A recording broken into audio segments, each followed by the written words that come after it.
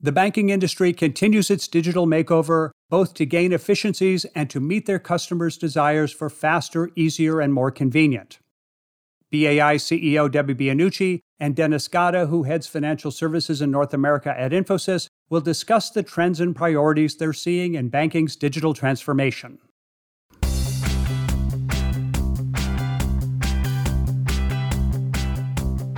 Actionable insights can help power smart decisions.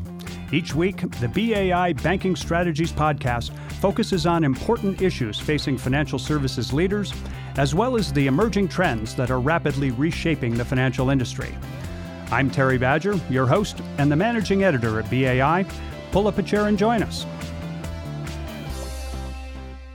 The digital transformation in banking that started years ago and accelerated during the pandemic continues as one of the industry's dominant themes. Today's guests are both positioned with a good view out over the banking landscape.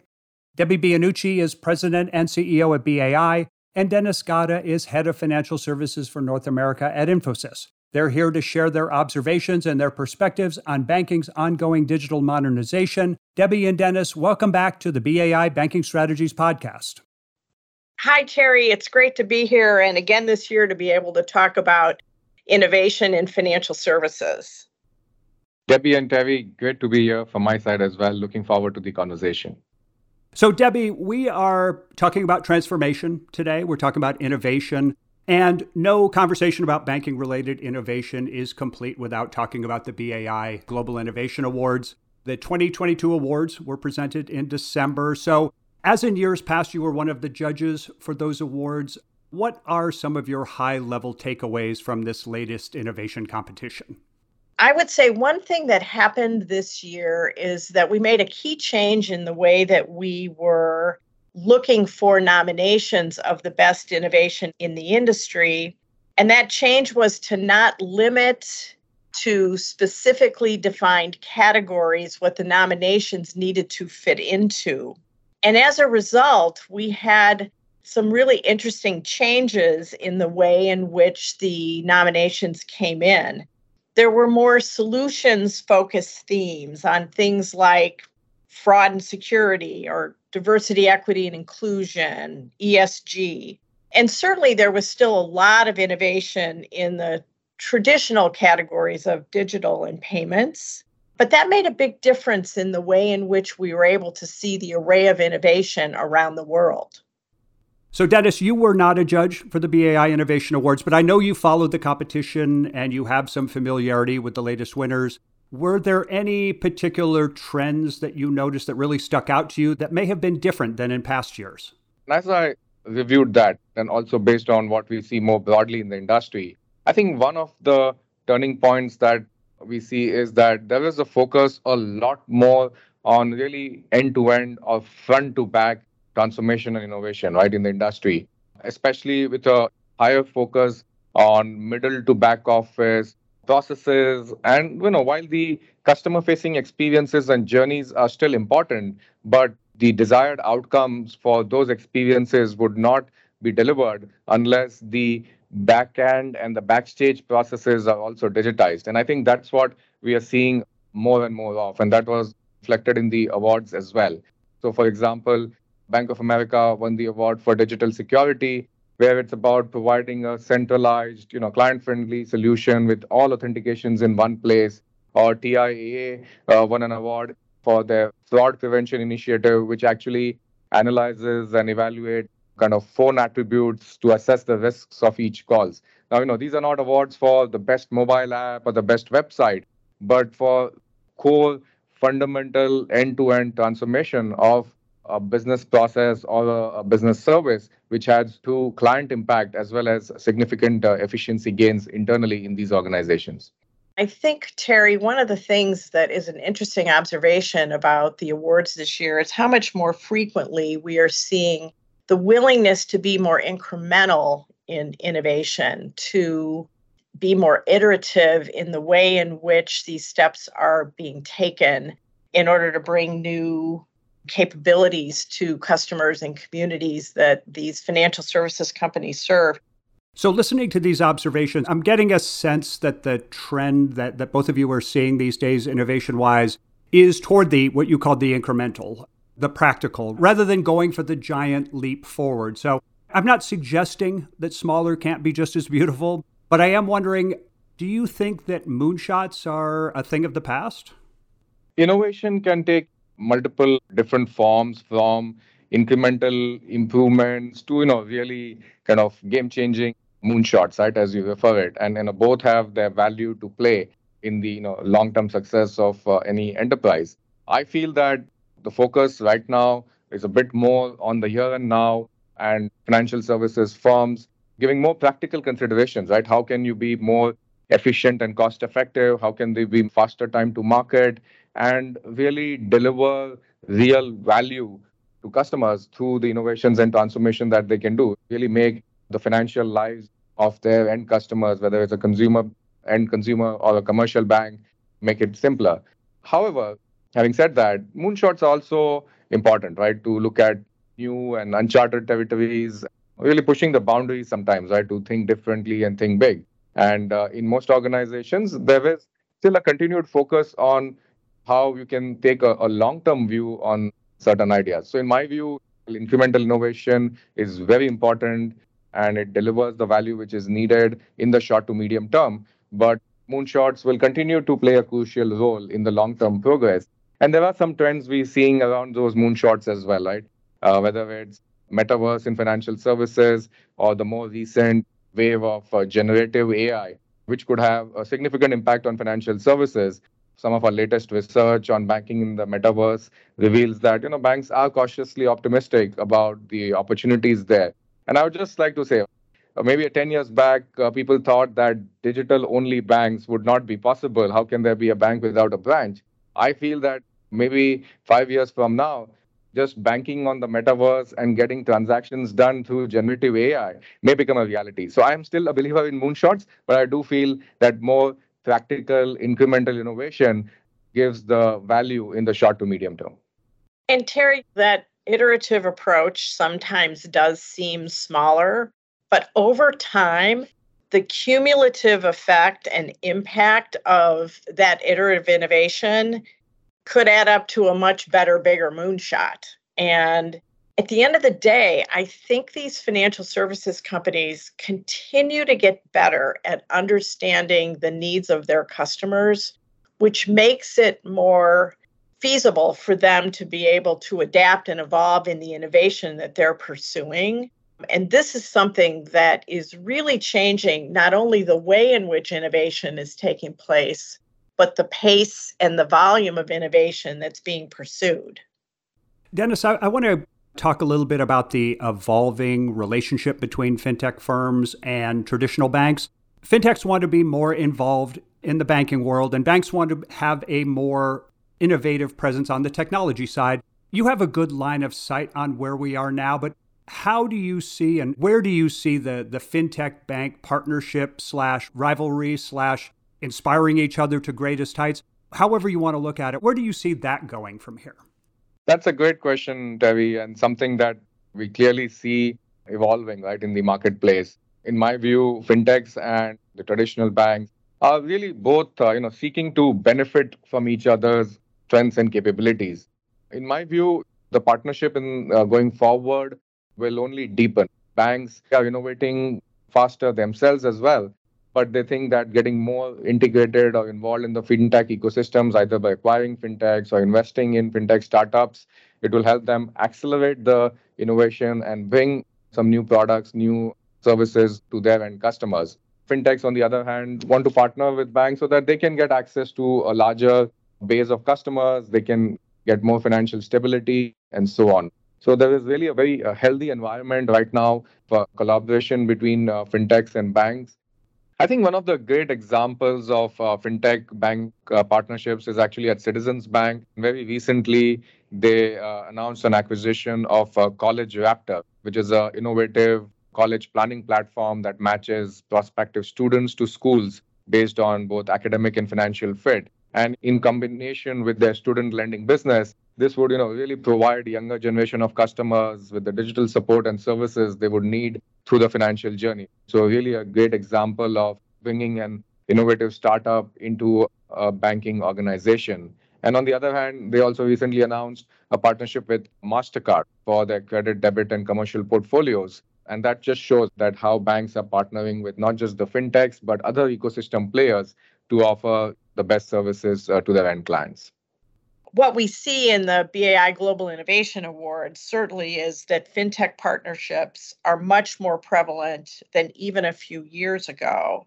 But sometimes it is thought that these partnerships are mostly with very large banking organizations. And the fact is that the trends that we're seeing are that many different types and sizes of financial services companies are entering into these partnerships. In fact, we recognized a community bank, MVP Bank in West Virginia, that has put a program in place to actually help fintechs become better banking customers. And so we're seeing a lot of innovative approaches, not only in the very largest organizations, but through more mid-sized and community banks and credit unions. One of the things I've noticed about the Global Innovation Awards is more entries and more winners from overseas, particularly from economically emerging nations. I want to ask both of you, what do you think might be driving the innovation spirit in those places, particularly in the countries where the banking system is not as well developed as it is in North America or Europe or Japan? Dennis, could you start with that? Sure. I think for the emerging economies, I think they actually can benefit from the success as well as some of the challenges that have happened in the developed world as they shape the innovation in banking. In fact, there was a great example in the BI Innovation Award, Growsavvy.com, that won the award for digital commercial financing for helping Filipino store owners build long-term sustainable models by taking out middlemen and by using technologies. These store owners could pass on the savings that they get to the end customers. And we see a lot of that happening in emerging economies. I think there are some key factors, right? One is there is a need to find solutions to real local problems in these emerging or developing countries. And those are very unique, and that needs to drive the development of products and services which are very specific to the needs of these local communities. There is greater access to technology. For example, in India, the number of mobile phone connections are much more than people having bank accounts. And that means that people have a lot more access to data and other capabilities on their phone. There's also a lot of great entrepreneurial spirit in many of these countries. And last but not the least, the support from the government, where in several countries, government is really helping create a digital infrastructure that would revolutionize the way banking and financial services would happen. Another perspective that is interesting to reflect on is that in the early days of the BAI Global Innovation Awards 10, 12 years ago, most of the innovation that we saw from these emerging nations focused on payments, and in particular, the use of mobile devices, which at that time was actually advanced over many other regions in the world. What's happened, though, and for many of the reasons that Dennis said, is that we're seeing many other types of innovation that are coming to market in these markets above and beyond what you might have started with in terms of payments and mobile banking. Some of that is, I think, in fact, a result of the types of partnerships that many organizations have been able to enter into. And that collaborative approach has not only increased the level of innovation, but it's certainly broadened the types of innovative solutions that are being brought to the market. Much of what banks and credit unions are trying to do in their digital banking initiatives overall is pursue personalization, that more customized experience for the customer via the digital channels.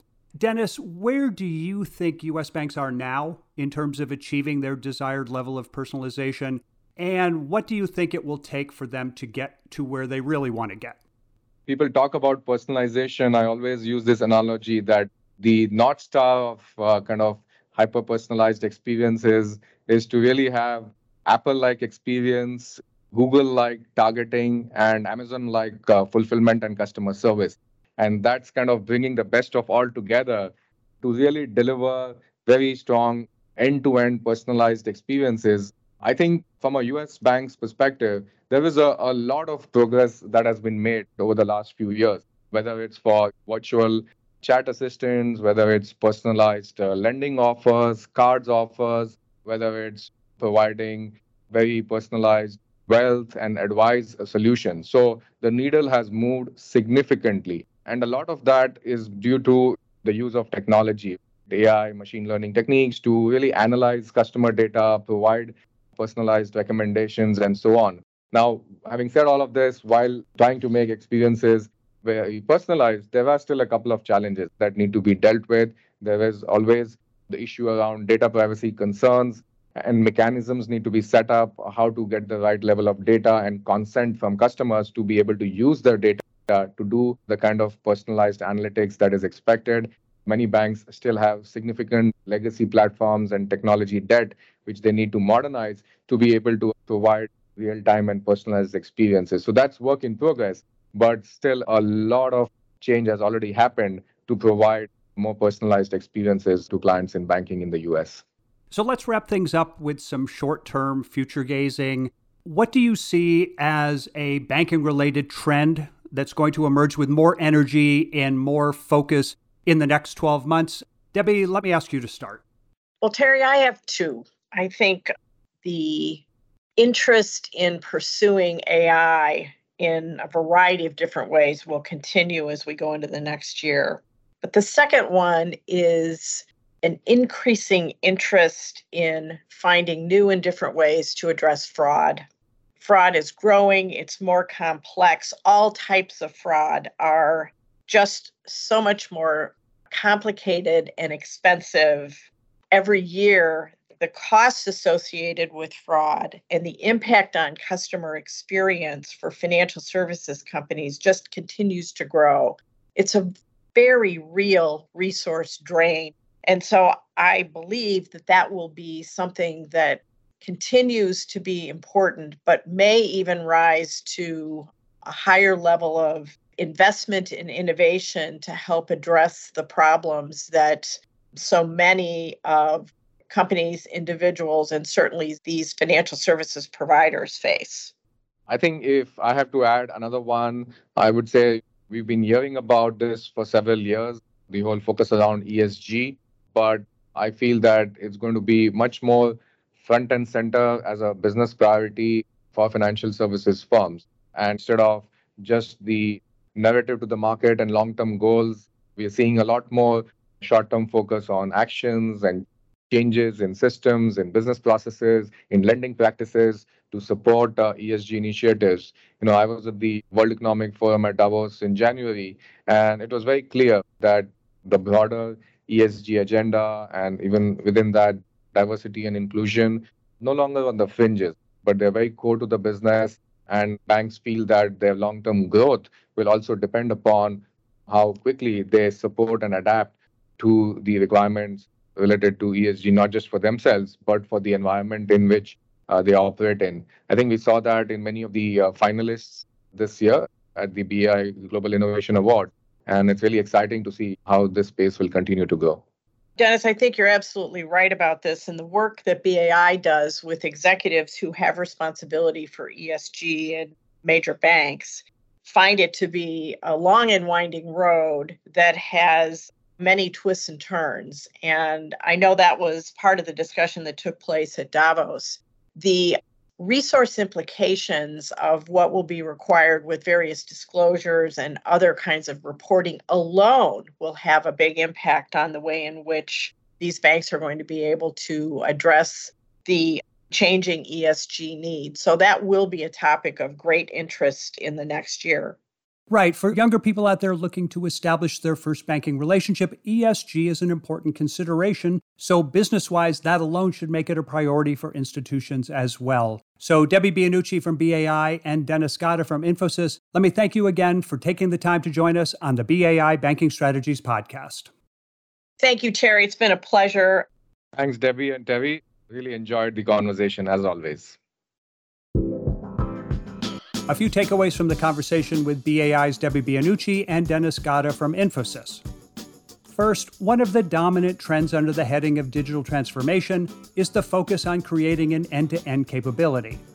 This will tie together customer-facing elements that over the years have been modernized to enhance user experience with middle and back-office operations that support the apps and other public-facing components. These latter parts have been more reliant on less efficient manual processes. Consistent with this trend was another that was observed in the most recent BAI Global Innovation Awards, the prioritizing of digital innovation that is evolutionary instead of revolutionary. Dennis believes this may reflect a greater emphasis on practicality.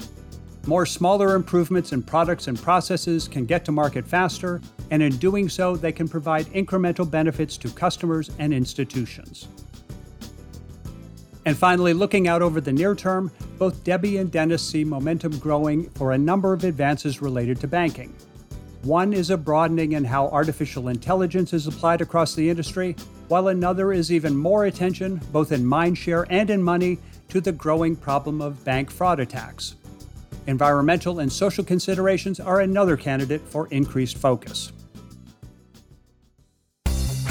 Thank you for listening to the BAI Banking Strategies Podcast. I'm Terry Badger, Managing Editor at BAI. Please visit us at bai.org for more actionable insights on themes that are important for the financial services industry.